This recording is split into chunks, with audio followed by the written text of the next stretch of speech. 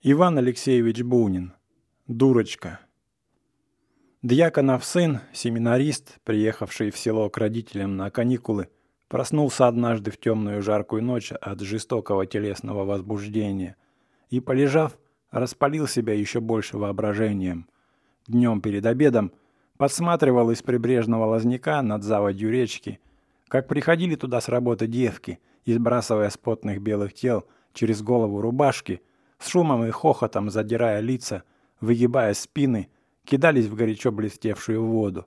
Потом, не владея собой, встал, прокрался в темноте через сенцы в кухню, где было черно и жарко, как в топленой печи, нашарил, протягивая вперед руки, нары, на которых спала кухарка, нищая безродная девка, слывшая дурочкой, и она от страха даже не крикнула. Жил он с ней с тех пор все лето и прижил мальчика, который и стал расти при матери в кухне. Дьякон, дьяконица, сам батюшка и весь его дом, вся семья лавочника и урядник с женой все знали, от кого этот мальчик, и семинарист, приезжая на каникулы, видеть не мог его от злобного стыда за свое прошлое, жил с дурочкой. Когда он кончил курс, блестяще, как всем рассказывал дьякон, и опять приехал к родителям на лето перед поступлением в академию, они в первый же праздник назвали к чаю гостей, чтобы погордиться перед ними будущим академиком. Гости тоже говорили о его блестящей будущности, пили чай, ели разные варенья, и счастливый дьякон завел среди их оживленной беседы зашипевший и потом громко закричавший граммофон. Все смолкли и с улыбками удовольствия стали слушать подмывающие звуки по улице Мостовой.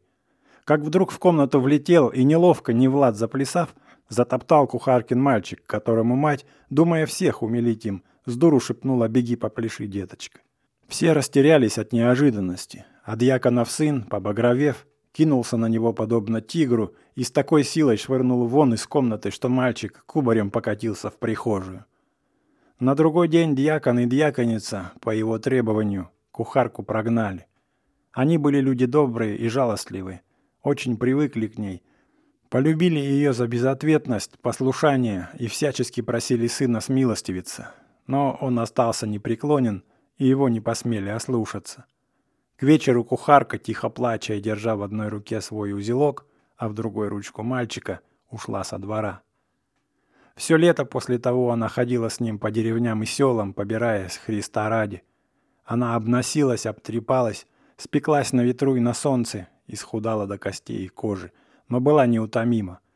Она шла босая с дерюжной сумкой через плечо, подпираясь высокой палкой, и в деревнях и селах молча кланялась перед каждой избой. Мальчик шел за ней сзади, тоже с мешком через плечико в старых башмачках ее, разбитых и затвердевших, как те опорки, что валяются где-нибудь во враге. Он был урод. У него было большое плоское темя в кабаньей красной шерстке, носик расплющенный, с широкими ноздрями, глазки ореховые и очень блестящие. Но когда он улыбался, он был очень мил.